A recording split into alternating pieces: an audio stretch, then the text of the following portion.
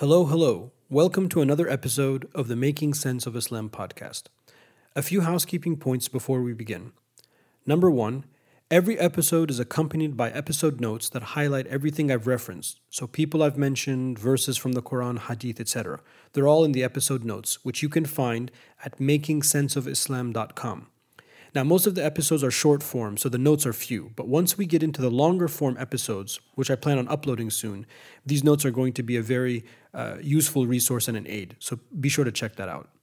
Number two, I would really appreciate it if you could rate the podcast on whatever platform you use and leave a comment, hopefully positive. And number three, every Friday, I send out a short email that shares what I'm working on or reading in my 4 focus areas. If you'd like to receive these, please sign up by going to coexistresearch.com/Friday. That's it for now. Enjoy the show. One of the things that's important in Islam, or supposed to be important in Islam, is what we call makarim al-akhlaq, good manners, good behavior. And if you were to look at religions, if you study world religions, even though when you get inside the details, they're more or less the same, which is part of our belief. But every religion and every community, they have some kind of theme, a theme that wraps up, a dominant theme. So you talk about Christian charity, for example. But charity is not all of Christianity. There's other aspects, but they talk about Christian charity. They talk about the law in Judaism. Things like that. One of the main themes of our faith is makarim al-akhlaq, is good manners and good behaviors. Why is that the case? The Prophet ﷺ, he says, إِنَّمَا بُعِثْتُ لِأُتَمِّمَ مَكَارِمَ الْأَخْلَاقِ I was only sent. I was only sent. This is the only reason I was sent. The only reason I have this prophetic mission is to perfect and refine human character. So when we come and we look, and you've heard me say this before, when you come and you look at the Quran, the 6,236 verses of the Quran, only 300 of those verses deal with the Sharia, deal with halal and haram. And the rest, basically the entire Quran talks about akhlaq, talks about manners, as it relates to our system of belief. Why does Allah give us all these stories? So we learn. We learn these archetypical people and personalities and situations, so that when we look at our own life and we confront these situations, we see how it is that we can deal with them. When you look at the hadith, the entirety of the hadith that we have about the Prophet ﷺ is 60,000 hadith. Only 2,000 of those hadith deal with the Sharia, deal with halal and haram. That means that less than 5% of the Quran and the Sunnah deal with halal and haram. And over 95% deal with this subject. Makarim al-akhlaq, which is why in Arabic we have this statement, this famous saying, ad-deen al-mu'amala, that religion is interactions. It's not a hadith, but it's a statement that summarizes this theme, that our faith is nothing but a way of dealing with one another, a way of dealing with ourselves, a way of dealing with Allah, a way of dealing with the Prophet sallallahu alaihi wasallam. Makarim al-akhlaq. And this subject, this concept of manners and etiquette and the way we deal and the way we act is related to our worship of Allah subhanahu wa ta'ala. Allah ta'ala says, وَمَا خَلَقْتُ الْجِنَّ وَالْإِنسِ إِلَّا لِيَعْبُدُونَ I have not created you, mankind, jinnkind, except like the Prophet ﷺ's innama, the same sort of linguistic structure. I have not created you except to worship Allah subhanahu wa ta'ala. And this is the season when we prepare ourselves for worship. Now that we left Rajab and we are in Sha'ban, and we have just slightly under a month until Ramadan, we remind ourselves that essentially this is why we were created. One of the reasons why we were created. The Quran gives us 3 reasons why we were created, why all of this exists. If your kids ever ask you, why does this exist? There are 3 answers. One is the worship, that we were created to worship Allah subhanahu wa ta'ala. Because He is the creator. No beginning and no end. The creator of the entire perceived universe. And the Sufis, because they love to look at these things and be poetic, they come up with this saying. Again, some people, they think it's a hadith. It's not necessarily a hadith, but it's a saying. When Allah, and they say, like Allah is as if He is saying, Kuntu kanzan makhfiya, I was a hidden treasure. And I wish that I would be known, so I created creation to be known. So through this creation and through our creation, we reflect the creative power of Allah subhanahu wa ta'ala. So one of the essential components of our existence is to worship. And then Allah Ta'ala says, قَدْ خَابَ مَنْ دَسَّاهَا قَدْ أَفْلَحَ مَنْ زَكَّاهَا وَقَدْ خَابَ مَنْ دَسَّاهَا. Blessed is the person that refines themselves. And not so blessed is the person that allows themselves to fall. So we have to have tazkiyah, we have to improve the way we are. You can't just say, this is the way I am, let me be. This is just let me be. No, you have to be better. Each one of us has to be better. So there has to be this constant progress, this constant march of improvement. وَهُوَ أَنْشَأَكُمْ فِي الْأَرْضِ وَاسْتَعْمَرَكُمْ فِيهَا. And He caused you to dwell on the earth, and He has asked from you that you build this world. So the imara, the development, joint efforts, building this world is the third part of the reason behind our creation. So let us look at this ibadah, this concept of worship. Because as we come to Ramadan, this is the month of worship. This is the month of ibadah. And it reconnects us to one of the essential components, the essential principles behind our entire existence, which is to acknowledge that we owe our life to Allah subhanahu wa ta'ala. I mean, you think about every breath that you take. It's not like each breath is different than the breath before it. For people that meditate and think about these things, one of the things that you discover is that each breath you take is different than the one right before it. Allah is giving you life at each moment. So how could you not turn and say, Alhamdulillah, thank you Allah subhanahu wa ta'ala. And if you understand that, then you're full of excitement and love, because everything in your life has been created for you. When Allah subhanahu wa ta'ala says, إِنِّي جَاعِلٌ فِي الْأَرْضِ خَلِيفَةً, I'm giving and sending to this earth a representative, a vicegerent, somebody who's going to be in charge, meaning humankind. That means that the creation behind us, has been made for us to use. So your perspective of life changes. You're like, wow, this is amazing. Life is beautiful. Everything I have is amazing. Everything I have is beautiful. It's been made for me. Custom made for me. And you only get that when you reconnect with this principle of worship, this principle of ibadah, as it relates to a refinement of our character. Because if you understand that your job is to be the best version of you, you can't be like each other. All you can do is be the best version of you. Then everything in your life has been given to you to use, to aid you. But if you're not connected to that principle, and you're full of arrogance, and you're full of yourself, and all you see is ana, me, then you will experience the opposite. And that's why these two are related. The ibadah, the worship, and makarim al-akhlaq, and good behavior, and manners, and a refinement of human character. So as we enter into this month, it's a time for us to reset a little bit our relationship with Allah subhanahu wa ta'ala. So for example, many of us are going to start thinking about our sleeping patterns. How will our sleeping patterns be impacted by the fasting that will take place? Because the day is long and the night is short and we have work and these things. Our eating patterns, of course, because we're fasting.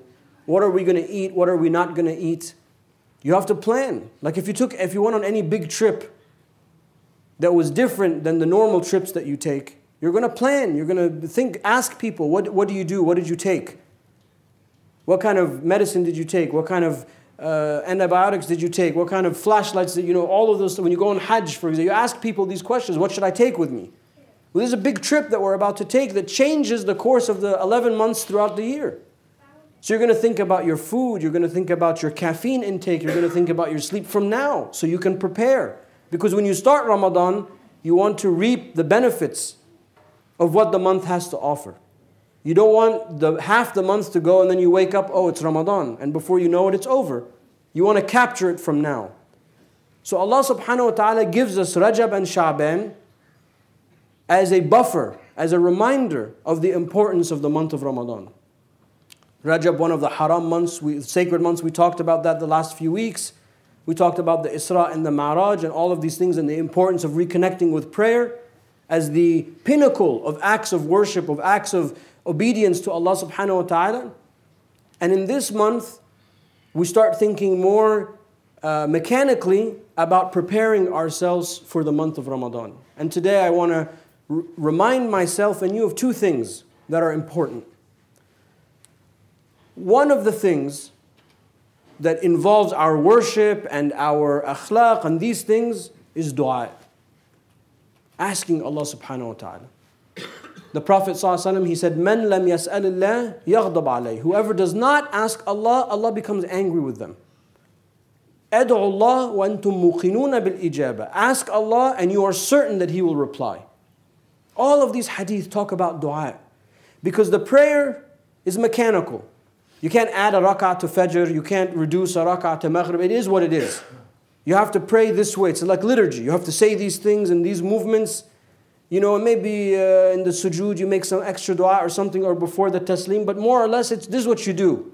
Here's the book, follow the book, pray. Check. But dua is different.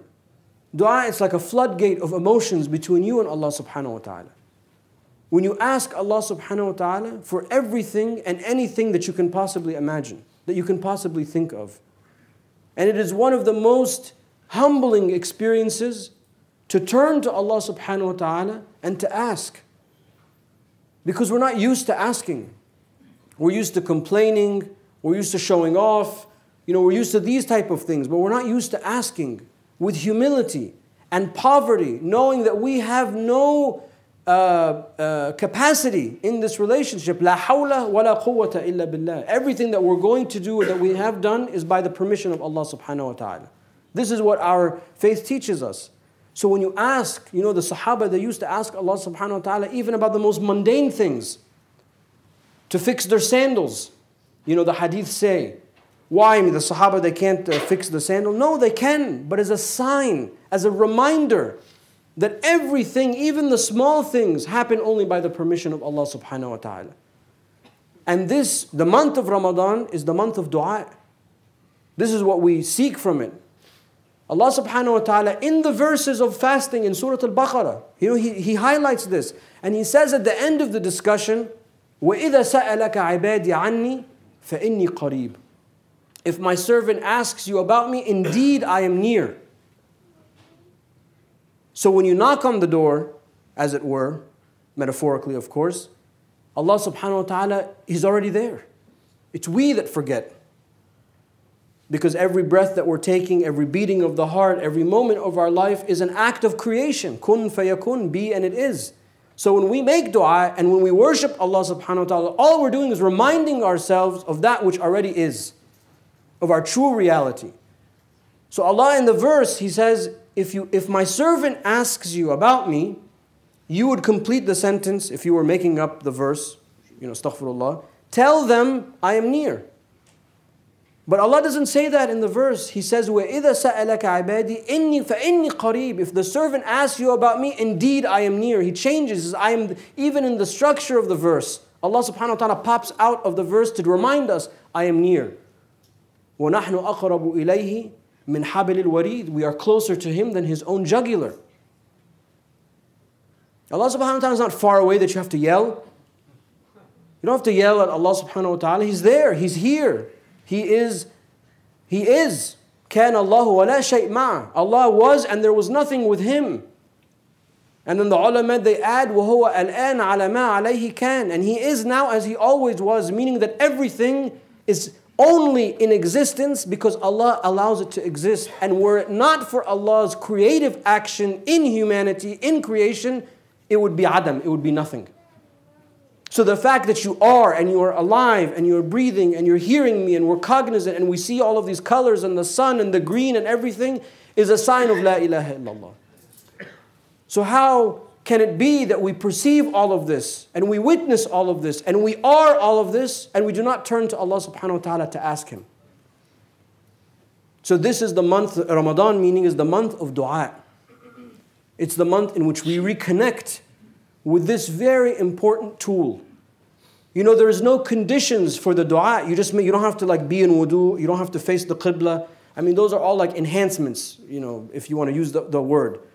Allah subhanahu wa ta'ala is going to answer you wherever you are, doing whatever you are. It's that moment that you feel that you need to ask, that's the moment to ask. No matter what you're doing. Muhyiddin ibn al-Arabi, radiallahu anhu, Shaykh al-Akbar, the great Sufi saint of Spain. You know, he has this amazing book called Al-Futuhat al-Makkiyah, the Meccan openings. He traveled to Mecca and he spent a long time in Mecca and he's cataloging all of the things that he saw and all of his insights into the Quran and things like that. You know what he says? He says, one of the strangest things I saw in Mecca is I saw an old man holding to the kiswa of the Kaaba, to the covering of the Kaaba, holding like this, crying.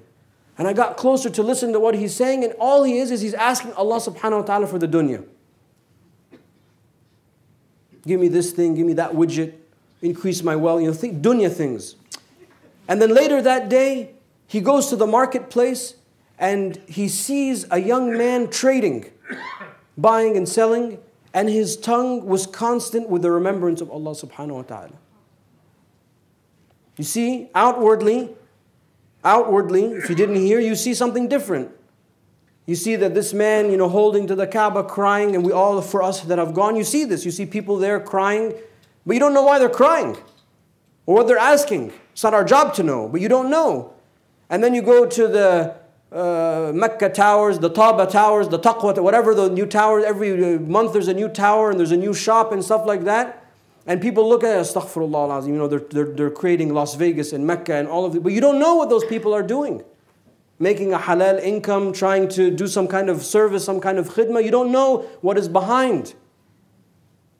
So he's teaching us in the story, and when he observes Shaykh al-Akbar, Muhyiddin ibn al-Arabi, he's saying that the young man, full of youth, in the midst of trading, in the midst of dunya, but his heart is connected to Allah subhanahu wa ta'ala.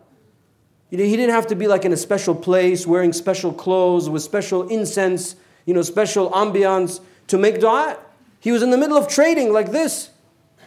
Thank you, have a nice day, subhanAllah, subhanAllah. Thank you, have a nice day, Allahu Akbar. He was just making remembrance because he's connected. And that's what Allah means, وَإِذَا سَأَلَكَ عِبَادِي عَنِّي فَإِنِّي قَرِيبٌ. I'm there. All you have to do is remember and open your heart. And to emphasize this point, because all of this is a lead, this is like I'm leading to something, right? In case you're wondering, maybe he's rambling.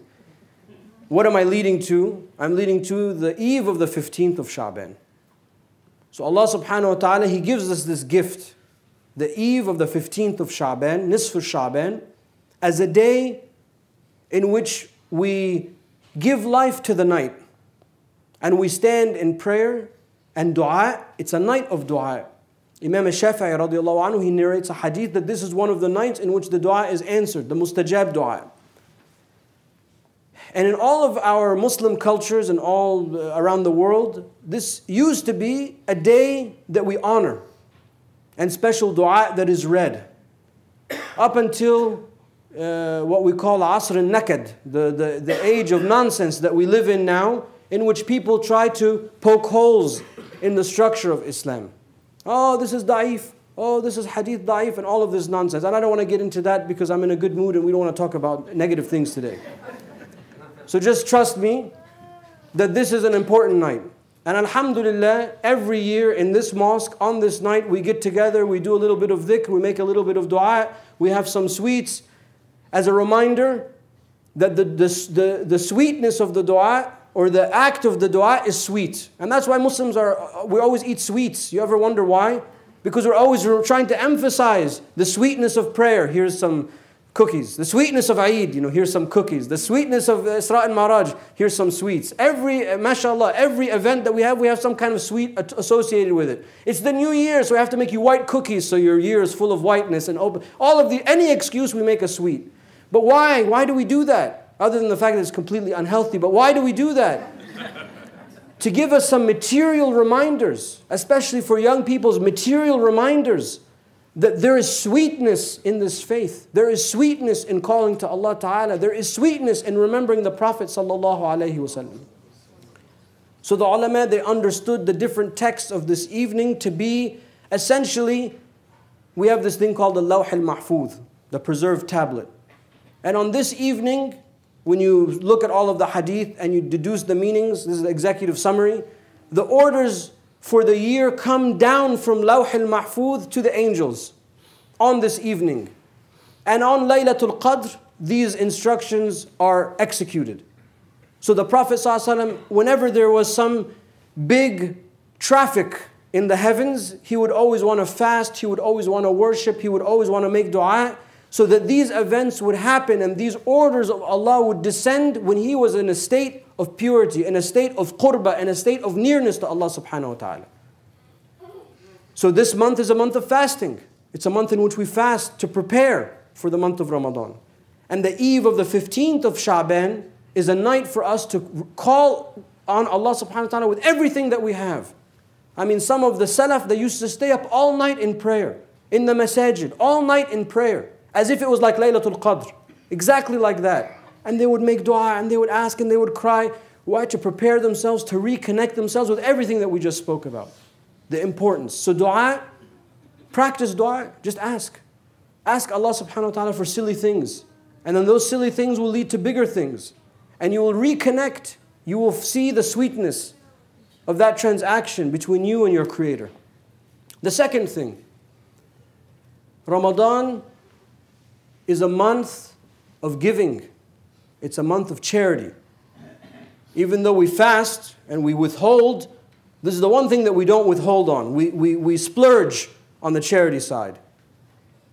The Prophet ﷺ, it is said, كَانَ أَجْوَدُ النَّاسِ, he was the most giving of people. وَكَانَ أَجْوَدَ مَا يَكُونُ فِي رَمَضَانِ, and he was even more generous in the month of Ramadan.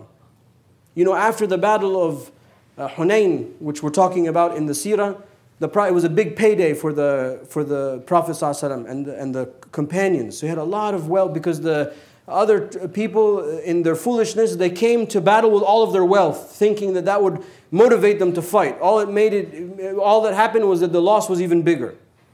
So the Prophet ﷺ, right after the conquest of Mecca, Abu Sufyan and all of these people had just become Muslim. So they go to the Prophet ﷺ, where's my payday? So the Prophet ﷺ would give and give and give. And the new Muslims, they said, this man gives in a way that he is not scared that he will become poor. Can you imagine that? Giving and giving, not looking at the balance sheet, not looking at what's left, not calculating it, not auditing it. He would give someone who was confident that the source would always be there. Sallallahu alayhi wa sallam. So when we hear this, كَانُوا أَجْوَدَ النَّاسِ, he was the most generous of people. Think about that. That somebody comes to ask him and he just puts his hand in his pocket and he gives. He doesn't even look at what's there. And alhamdulillah, we have seen people in our short life that mimic this aspect, this prophetic aspect, that give with generosity. And when you see it, it's a wonder, because you know we're American. We have to count everything. And we're like trying to make all of these deductions. And no, these people give, they don't care. They give because they know that their pocket is not the source. Their effort is not the source. The source is Allah subhanahu wa ta'ala. But he was even more generous than that in the month of Ramadan.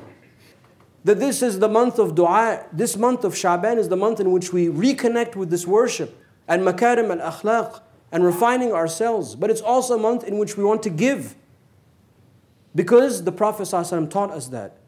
And not to be fearful, because Allah subhanahu wa ta'ala will put the barakah, the khair, the goodness, the grace in our wealth when we give.